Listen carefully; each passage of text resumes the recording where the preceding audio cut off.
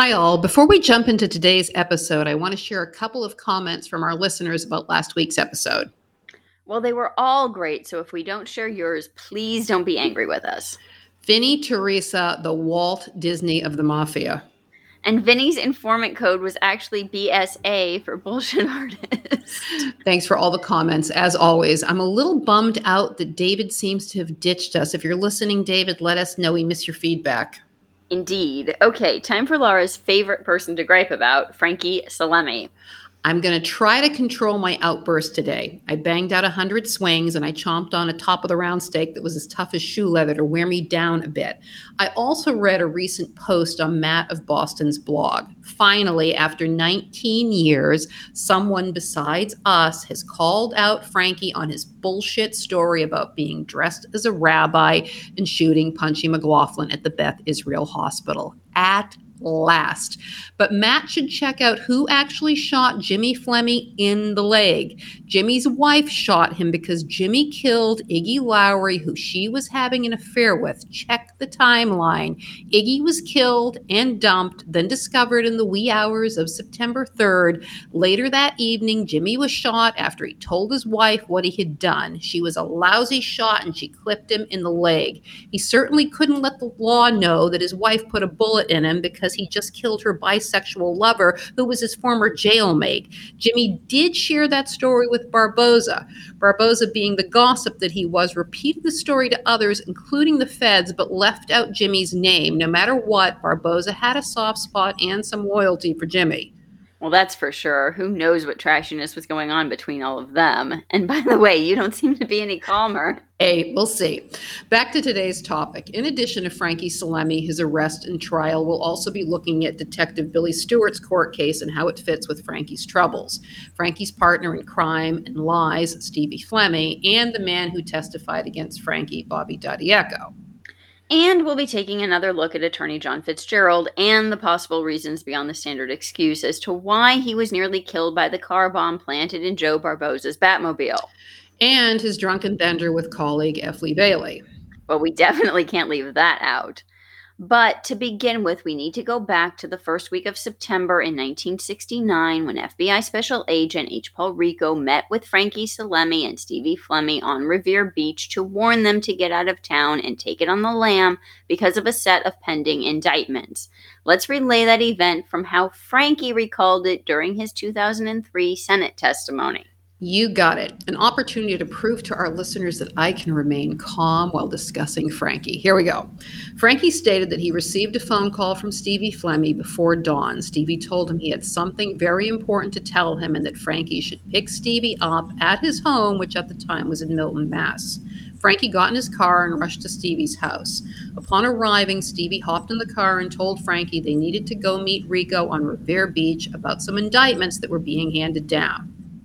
Well, I've got a question. Was Rico just hanging on the beach all night waiting for those two, or was there a set meeting time?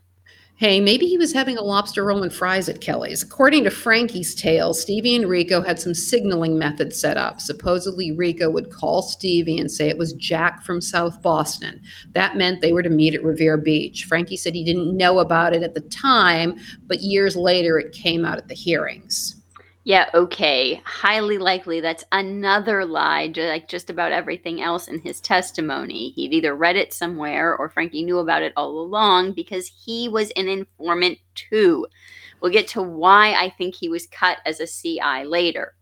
Frankie said when Rico arrived at the beach, he pulled in front of their car and another agent who was definitely not Dennis Condon stepped out of the vehicle along with Rico. In fact, it sounded like the other agent was Richie's handler, Gerard Coleman. I'm trying to imagine why Rico would bring Gerard on an assignment that broke every rule in the book, plus the new rules he was under, since his life was allegedly under threat.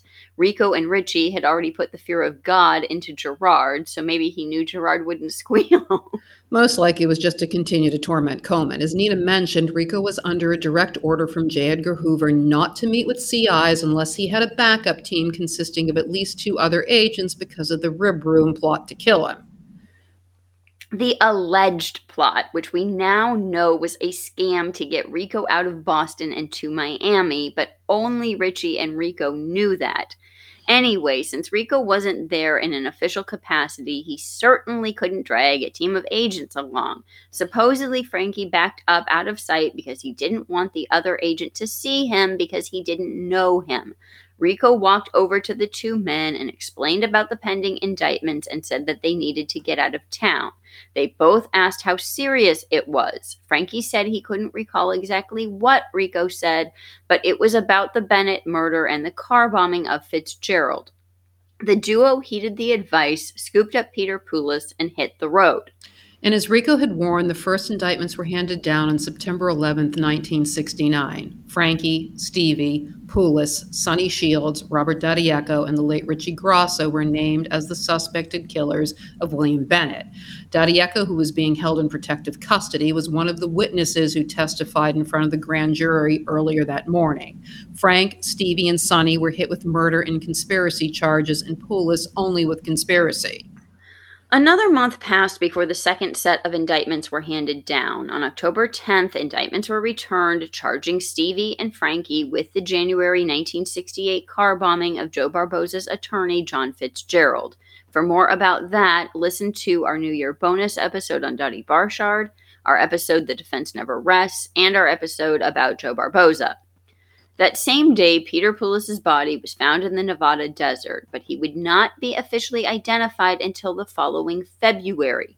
Not by the FBI, but rather a Boston police officer who was a specialist in matching fingerprints.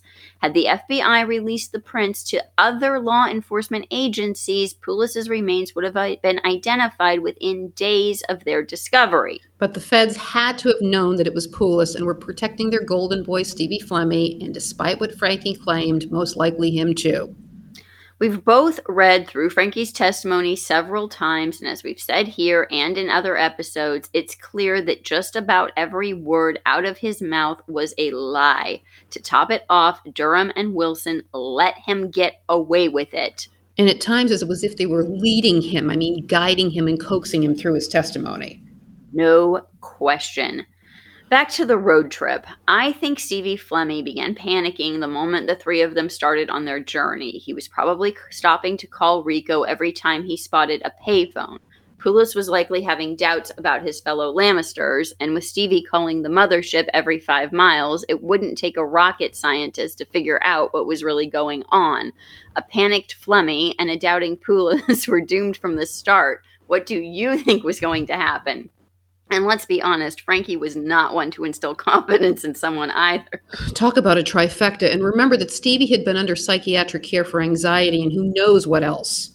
Can't you just picture Frankie and Stevie bickering and playing the blame game as they drove through the desert? It's going to be great on Netflix. Enough to rival The Sopranos. Okay, back to reality. My first doubt or question is Frankie's story that they went one way and Stevie and Peter another after L.A. Remember, Nevada still has a death penalty. Frankie couldn't cop to being present in Poulos' murder. Despite the deal he made with the feds, Nevada could have chosen to charge Frankie with first-degree murder. Stevie also never pled out in Nevada, and Poulos' murder technically remains unsolved. Talk about a travesty. I want to briefly cover Stevie's much later testimony about Poulos. On the stand, Flemmi said that at some point Salemme left, but he was still calling the shots. Prosecutor Fred Wyshak, what happened to Peter Poulos? Stephen Flemmi, he was murdered. By who? By me. Frank insisted because he was part of the bombing. You shot him? Yes. Well, what did you do with his body? I dumped him by the side of the road and left him there. How was Salemme calling the shots if he wasn't there? It wasn't like they had cell phones back in those days. They were in the middle of the fucking desert. Why do you always have to be so nitpicky? Just my nature, I guess. We'll get back to Frankie's time on the run in a bit. As for Stevie, there'll be no shortage of him this season and next. The duo may have been MIA, but the prosecution of the Billy Bennett murder conspirators carried on. Wimpy Bennett and Jimmy and Stevie Flemmi's favorite cop and handler, Detective Billy Stewart, was indicted in February of 1970 for being an accessory after the fact in Billy Bennett's December 1967 murder. That same day, he was relieved of his duty as a cop. He had been a member of the BPD for 19 years. Stewart pleaded innocent to the charges 2 days later, and a trial date was set for April 7th. At Stewart's trial, an alleged associate of the Bennetts testified that they were paying Billy Stewart $50 a week, but the dates he gave were after both Walter and Wimpy had already disappeared. There was also a monthly payment envelope that had the initials BM on it, probably another local cop since the Bennetts were not involved with the feds as CIs. At the trial, Robert D'Adiecco testified that there were 6 men involved in the plot to kill Billy Bennett, the late Dickie Grosso, and the 5 men who had been indicted back in September of 1969. Robert claimed that Dickie Grosso was Billy Bennett's bodyguard and therefore was the only man who could get close to him, and Sonny Shields was the trigger man. Things went sideways when Billy Bennett saw the gun and tried to escape from the car, and that's how he fell out into the snowbank. Stevie Fleming and Frankie were in a second car to serve as a getaway vehicle for Grosso, D'Adiecco, and Shields. But instead, they were trying to retrieve the now-deceased Billy Bennett before being scared off by a taxi driver. In typical Fleming fashion, Stevie called up Billy Stewart to save him, and as usual, Stewart came running. He drove them back to the murder scene and helped them move the abandoned getaway car, which was still running with the then dead Grosso in it. Grosso had panicked after Billy Bennett had fallen from the car, and his cohort saw fit to kill him. Another perfect Netflix scene. I'm trying not to laugh. It's just so great. It's awful, really. Well, it's also awful, but on April 25th, Billy Stewart took the stand in his own defense. In court, he identified Robert D'Adiecco as Grosso's real killer. Stewart said he knew D'Adiecco because he had arrested him in 1962 for a parole violation. As we recounted last week, D'Adiecco had been arrested after Vinnie Teresa gave him up in 1958. But Stewart stated that he had never even seen Sonny Shields until the first day of the trial. That may or may not have been true, since Sonny had a criminal record dating back to when he was a juvie and was sent to Shirley. He escaped from there with 3 other boys in 1953 and made it all the way to Albany, New York in a stolen car. The following year, Sonny was picked up again while attempting to commit a B&E on Blue Hill Ave. He'd climbed in through a skylight using a rope. His accomplice escaped the same way the 2 men had gotten in before the cops arrived. We'll get more into Sonny and his background in future episodes. Stewart claimed that he had been shocked to hear that Billy Bennett had been murdered. He did concede, however, that the Bennetts had all been his informants, but he stated that he had never revealed his sources, even to his bosses. Quote, even the FBI does not reveal the names of informers.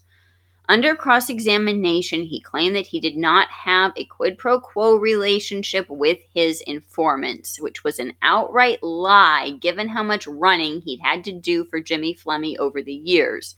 From rescuing Jimmy after Maureen Flemmi shot him in the leg to moving Margaret Sylvester's corpse after Jimmy got high and botched the disposal job. Hugh Shields and Billy Stewart were acquitted on April 30th. Shields was sent back to Walpole on a parole violation charge, but Billy Stewart was free to go about his business. In an interview with the press, he lambasted the prosecution and alleged that the investigation into Billy Bennett's murder had been sloppy because D'Adiecco had turned prosecution witness so quickly after the indictments. Technically, the only reason the feds got the indictments was because of D'Adiecco's bogus testimony, and we've seen how well that worked for the feds. Just look at the Teddy Deegan murder trial, for instance. In the meantime, Frankie and Stevie were still nowhere to be found. In May of 1972, Edward Harrington, Special Justice Department attorney and the head of New England Task Force, told the press that they had represented 10 federal investigative agencies. He pointed out the 24 convictions attributed to Vinnie Teresa's testimony and, of course, Jack Kelly's testimony in the Maffeo Malay murder trial and the 68 Brinks heist case. And he praised D'Adiecco's cooperation, without which the authorities would not have obtained indictments against Frankie and Stevie. You left out Dennis Raimondi, but we'll get back to him in another episode. Let's fast forward 7 months later to Frankie's apprehension on December 14th. By none other than FBI Special Agent John Connolly. The magic part is that Connolly just happened to be walking by when he spotted Frankie, who at that point had been on the lam for over 3 years. There's no way he was in New York City that entire time. The apartment he was living in had been rented in September of that year under the name of Jules Seelig, along with his YMCA membership that began that same month. I am not basing my theory only on that, but I do feel that he was with Stevie up to the end of August, most likely in Canada. I tend to agree with you. We also have the added wrinkle of Louis Minacchio possibly having been roommates with Frankie in NYC. As for the identity Frankie had taken up, Jules Selig, that poor man, he had been swimming at the L Street beach in the summer of 1968. Fond memories of the L Street brownies. Who eats brownies at the beach? They're not brownies you eat. The brownies are swimmers who are famous for their New Year's Day plunge in the Atlantic. What a bunch of weirdos. You're just jealous. Anyhow, while Jules was changing in the bathhouse, someone nicked his wallet, and that's how Frankie became the curator of a Wichita, Kansas art museum. That poor man and his mother, the feds haunted them for nearly a year. Well, the feds were convinced that there were cryptograms hidden in the notes found in Frankie's apartment, but of course they never could decode any secret messages. Secret messages, I can't. It's unclear exactly how Frankie and Louis hooked up once they were on the run. Billy Candelmo seems to have been the likely matchmaker. No matter how it happened, they certainly were an odd couple. Well, I don't doubt that Louis was in NYC a large portion of the time, but like you, I have my doubts about their roommate status. According to the FBI report on Frankie's apprehension, he had been staying with Louis Minacchio. This was supposedly how the feds discovered Louis' assumed identity of Richard Tamilia, which would eventually lead them to the ski slopes of Chamonix 3 months later. In the same FBI report also noted that the New York field office had been looking for the Lamisters in the area of Central Park West for 6 weeks. They weren't scouring the neighborhood, but only checking in a few times a week in hopes of catching the men off guard. They continued the practice for another week after Frankie was arrested by John Connolly in the hopes of apprehending Louis. The implication of that, then, to me, is that Stevie had a general idea of where Frankie was located, but not an exact address. He passed the information on to Rico, who then disseminated it to Connolly. I was thinking more along the lines that Rico had given a heads up to Louis and Frankie. Louis was told to get lost because they couldn't risk Louis's return and the convictions of Raymond Patriarca, Rudy Sciarra, Pro Lerner, and the others being overturned. Rhode Island State Attorney General Israel didn't want Louis back. After Louis was found in Chamonix, he went missing once again. Listen to the 3rd episode of the season for more on that. I think Rico convinced Frankie to allow himself to get caught and save his ever-important street cred. Well, I think Frankie and Stevie were almost certainly in contact with one another because a search of the apartment revealed papers with phone numbers from Montreal and Western Quebec. I'm convinced that Stevie and Rico gave up Frankie's location and hung him out to dry. They sacrificed Frankie for Stevie. Why? Maybe because Stevie was easier to manipulate. And Frankie must have known what they had done, and that's why he said some of the things he did 3 decades later in his Senate testimony. It was his revenge on Rico and Stevie. Also in the apartment were the 13 volumes of transcripts from Hugh Shields' trial. Oh, gee. And where do you think Frankie got 13 volumes of trial transcripts from? It wasn't like he submitted a fucking FOIA request for those. He got them from Rico. And I believe that the reason Frankie had to get spanked was because of his outspokenness over the Teddy Deegan murder case. I want to make clear that this is Frankie's recollection that I'm quoting here, but others who knew Frankie at that time confirmed that he was upset over the verdicts that were handed down. To be fair, everyone except the feds and the prosecutors were upset. Everyone knew Barboza and Jimmy Fleming killed Teddy, and everyone knew that the feds knew and suborned Barboza's perjury on the stand. Okay, off of my mini tirade. Here's what Frankie claimed. After the convictions were handed down in the Deegan case, Rico and Condon came into the shop like they usually did. Condon was elated over their success and said, "I wonder how Louis Greco likes it on death row." "How can you say that, Dennis? You're a Knight of Columbus. You're a Holy Name Society," Frankie replied. "Well, if you're so smart and you think you know so much, why don't you get on the stand and testify?" Denny shot back. "Dennis, who's going to listen to me? Who's going to believe me? I'll get on the stand if you do. You won't get by St. Peter at the gate. You can't. You broke one of the 10 commandments. Thou shalt not bear false witness. You can't get by him, Dennis." Frankie continued, "Once I hit the sore spot of the religious aspect with him, then he really blew his top." All right. Now, I believe that recollection of the exchange was hyperbolic, to say the least, but I do believe that that was enough of a slight to earn Frankie a stretch in the can. Well, I agree, but there were feds who confirmed Frankie's ire over the convictions. According to an FBI memorandum written by Special Agent Raymond Ball on August 2nd, 1968, Salemme was very vocal in his disgust of the verdict. He stated that the DA, Garrett Byrne, was trying to make an empire for himself and that something should be done about Fitzgerald, saying it was too bad they hadn't finished him in the car bombing. Salemme said that the DA's office had lied, the witnesses in the trial had lied, and also the feds had lied, and the only ones that did not lie were the defendants. Exactly. And don't worry, Fitzgerald had his chance to try to torment Frankie during the trial. Frankie was arraigned in New York before being extradited to Boston. Bail was set at $500,000. When he finally made it back to Boston, Frankie was arraigned in Suffolk County Superior Court on December 19th and held without bail. Joe Bolero represented him at the arraignment, during which the prosecutor announced that Frankie was also indicted for the car bombing of Fitzgerald. The DA's office would never try Frankie or Stevie for William Bennett's murder. Instead, they chose to pursue the Fitzgerald car bombing charges. The car bombing trial finally began on June 11th, 1973, with jury selection. By now, Frankie was being defended by F. Lee Bailey. The assistant DA was Kevin Mulvey, and the judge was Roger Donahue. The jury was to be sequestered for the duration of the trial. I want to note that Spike O'Toole was killed 2 months before the trial commenced. How convenient. The highlight of the trial was John Fitzgerald's testimony. He recounted the events leading up to the attack. According to him, he had been at his office in Everett cleaning out his desk since he and Al Farisi were in the process of dissolving their law partnership. He reported to the FBI before heading out to Barbosa's Batmobile. Why was he reporting to the FBI? I assume it was because his client Barbosa had flipped. Yeah, I'm suspicious of everyone. I think we should go over the sequence of events again for people since the Barbosa episode was so long ago. I'm planning on doing that right now as part of Fitzgerald's testimony.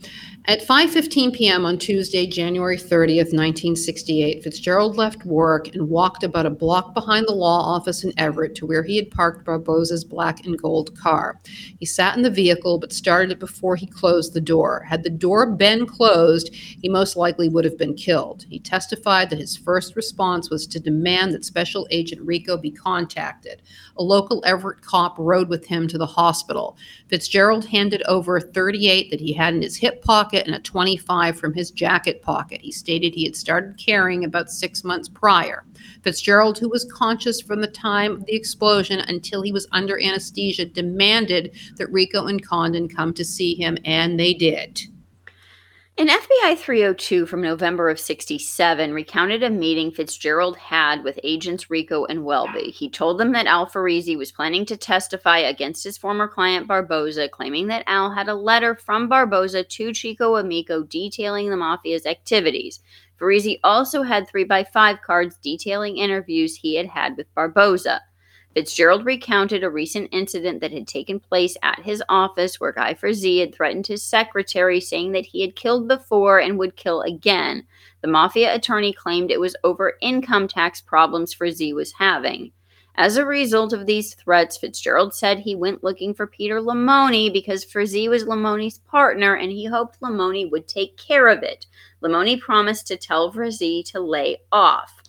That is the first time I heard that Guy Frazee was partners with Lamoni. I wonder if any of our listeners know. Since Frazee was with Barbosa, it sounds to me like the story was planted to make Lamoni look connected to Barbosa to reaffirm Barbosa's Deegan tale, but maybe I'm off. Fitzgerald claimed that in early November of 67, Larry Baioni called him and asked for a meeting. The attorney agreed to meet Baioni at the Howard Johnson's on Route 1 in Dedham. I had no idea there was a Hojo's on Route 1 in Dedham, but that was before my time. Fitzgerald supposedly went alone, and Baioni arrived with Phil Wagenheim, but Phil remained in the car. Baioni was worried that Barbosa was going to flip on everyone and asked Fitzgerald for help, but Fitzgerald claimed that he had no influence over Barbosa.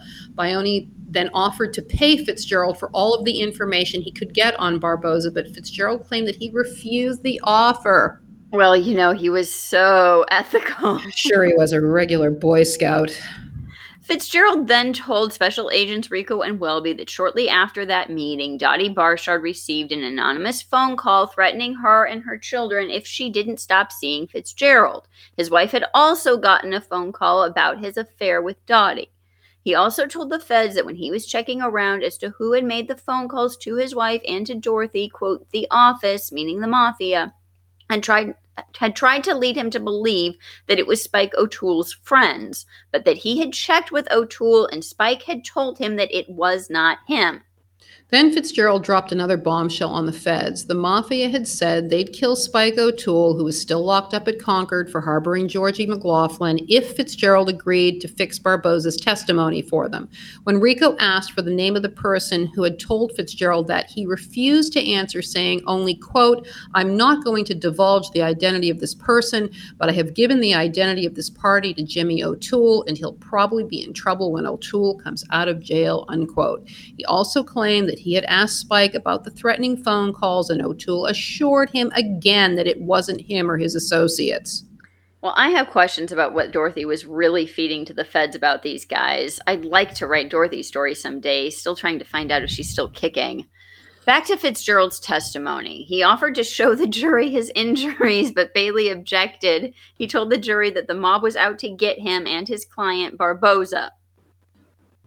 During Frankie's Senate testimony 3 decades later, he claimed that he had been asked to take care of Fitzgerald by Providence, i.e. Raymond Patriarca, and he had agreed since Fitzgerald was working with Barbossa against the mafia. According to his story, after scoping out the situation, Frankie decided it was doable since Fitzgerald was pretty lax with his personal safety. Here's where the story loses its credibility for me. After the preliminary work was done, Frankie testified that Larry Bione intervened and said that they changed their minds and wanted to use a car bomb. At that point, Salemme claimed that he dropped out, but Stevie stayed on and worked with Larry to plant the bomb. Larry and Stevie working that close together seems highly unlikely. Longtime listeners might recall that Stevie Flemme had a grudge against Bione going back to at least 1966. Flemme would regularly complain to Rico about Bione and said he planned to kill him, but he wanted to make it look like it was someone else's doing. Well, he didn't have the guts to do him, and so instead, Stevie eventually opted to take his revenge on Bione by using his power as a top echelon informant. More on that later in the season. Okay, back to the trial and the next prosecution witness, Robert D'Adiecco. He told the court that Frankie had approached him just a few weeks before the attack and had asked him for help going after Fitzgerald. Frankie would later claim that D'Adiecco overheard a conversation between him, Stevie, Howie, and Joe Mack about killing Fitzgerald to make an example of him. After it all went sideways, D'Adiecco claimed that Frankie had said to him, quote, it's a real mess. It didn't go as I wanted it to. Don't say anything about it, unquote. Because it was Winter Hill or whatever label was slapped on them back in those days. If it wasn't for the feds propping them up and backing them up, they would have faded off into the sunset. People bicker about who was the founding father of Winter Hill. Was it Joe Mack, Buddy McLean, Howie Winter, Whitey Bulger, Stevie Flemme? It was more Rico than any of them. It was the feds' creation to wipe out the mafia. I still cannot figure out what sort of self-loathing the Flemmies suffered from. I'm referring to their ethnicity. Anyhow, when the ADA asked D'Adiecco who had ordered the hit, Robert answered, Larry Biome. The newspaper wrote the last name Biommi, but obviously he meant Bione. D'Adiecco did not elaborate, and the ADA dropped that line of questioning. D'Adiecco also testified that he had seen Frankie practice wiring dynamite to a car in a garage on Marshall Street in Somerville. In addition, D'Adiecco claimed that he had been the one to drive Frankie to Fitzgerald's office in Everett so that he could wire Barbossa's car. He said he watched as Frankie did, quote, something under the engine hood, unquote. Both sides rested on June 15th. They made their closing arguments and the case was sent to the jury for deliberations. Frankie was found guilty on 2 counts, convicting him of armed assault with intent to murder and battery by means of a dangerous weapon. Sentencing was scheduled for the following week at Bailey's request. On the day of Frankie's sentencing, at the ADA's request, the judge sentenced Frankie to 19 to 20 years on the first count and 9 to 10 on the second count for a total of 28 to 30 years. An appeal was filed on Frankie's behalf and a motion for a new trial just 2 days later. It's interesting that it was consecutive and not concurrent. I know we've seen that recently. There was another case that we were just looking at from one of, was Vinnie Teresa, I think that it was, yeah. Oh, anyway, okay. Prison didn't keep Frankie out of trouble. Just 2 months after his conviction, he was charged with bribing a corrections officer to smuggle in food, and I'm jealous of the shopping list. Quote, he handed me 2 regular supermarket bags of food in the receiving room. There was provolone cheese, anchovies, Italian bread, peppers, tuna fish, and squid. I must have stunk in his cell. Yeah. In late April of 1974, Joe Bolero filed a motion to have the Billy Bennett murder charge against Frankie dropped. The judge agreed since the feds had lost Robert Didiecco about 6 months prior and had no case without his testimony. This would not be the last time that they would lose Robert. And like magic, 2 weeks later, Stevie Flemmi surrendered to the police at his attorney's office. He pleaded innocent in Suffolk County Superior Court to the Billy Bennett murder charge, and the judge ordered him held on $100,000 bail. A bail reduction hearing was set for the end of the month. The following day, Flemmi appeared in court in Middlesex County for his arraignment on the Fitzgerald car bombing charges. In November, the Billy Bennett murder charges against Stevie were dropped after the assistant district attorney informed him that Didiecco was still missing. Frankie's appeals didn't go as well. The Massachusetts Appeals Court upheld Frankie's conviction in March of 75, but in April of 78, attorney Harvey Brower gave it one more shot. Brower attempted to prove that Fitzgerald had paid F. Lee Bailey a retainer of $10,000. The money was to go to Dottie Barshard if Spike O'Toole killed him. If Fitzgerald killed Spike first, the money was to be used to defend Fitzgerald on murder charges. Fitzgerald, of course, denied this, though he did concede on the stand that he had been having an affair with Dottie. A long-time affair. They'd been seeing one another since at least 1962. Goodness, Dorothy was a busy girl. On the stand, Fitzgerald claimed that he told Farese that the mob planned to kill him and pin it on Spike. Quote, I told Al and I gave him the names and I said, Al, I'm going to get hit, and I named them and I said, after it's over, they'll say Jimmy O'Toole did it, unquote. Fitzgerald's testimony took so long, Al Farese, who had been called on by Frankie's lawyer to take the stand, was told he had to come back the following day. Farese hadn't wanted to testify in the first place. He yelled at Bauer, I'm not coming back. You'll get 15 judges to drag me back here. Brower pressed Fitzgerald about his drunken bender with F. Lee Bailey after the two had imbibed a little too much Irish whiskey. That evening, Fitzgerald told Bailey about the threats made against him. On the stand, Fitzgerald said he didn't trust Bailey as he was, quote, an organized crime lawyer, unquote. Chutzpah on that man. This is from the man who said that among his list of clients were 20 of the men killed during the Gangland War in the 60s. Who were they, choir boys? The man was cheating on his wife with a mob mall. Her husband had robbed banks with Whitey Bulger, and she informed on him to the feds. She went on the run with Louis Aquila and Frank Martin Feeney and then gave them up. She turned in Spike and Georgie McLaughlin because Spike was sleeping with someone else. She was sleeping with Barboza, too, along the way, while all the while informing Tirico. Hey, but don't worry about any of that. They made Fitzgerald the judge. That makes it all better. Okay, back to the appeal. Brower felt that he could have had the conviction overturned on the basis that Bailey had a conflict of interest by acting as Frankie's attorney during the trial. He claimed that the conversation between Fitzgerald and Bailey was covered by attorney-client privilege, and that disqualified him to serve as Frankie's counsel. In November of 78, Frankie's conviction was upheld in federal appeals court. Frankie's argument was that he had been convicted on the basis of guilt by association, since Fitzgerald had mentioned the names of Raymond Patriarca and Jerry Angiulo in his testimony. In January of 79, he lost his bid for a second trial. 2 years later, his third appeal was also denied. In April of 1982, he was charged with escaping while working in a hospital. Evidently, the COs would allow him to slip away and then return back before anyone had noticed. Frankie had been receiving regular furloughs since his conviction, but always returned. But it wouldn't be long before Frankie was home. Next week, we're going to be looking at the hit parade from 1970 to 1973. And you will have plenty of time to complain about Johnny Materano. Indeed, I will. Thanks, everyone. Bye. Bye.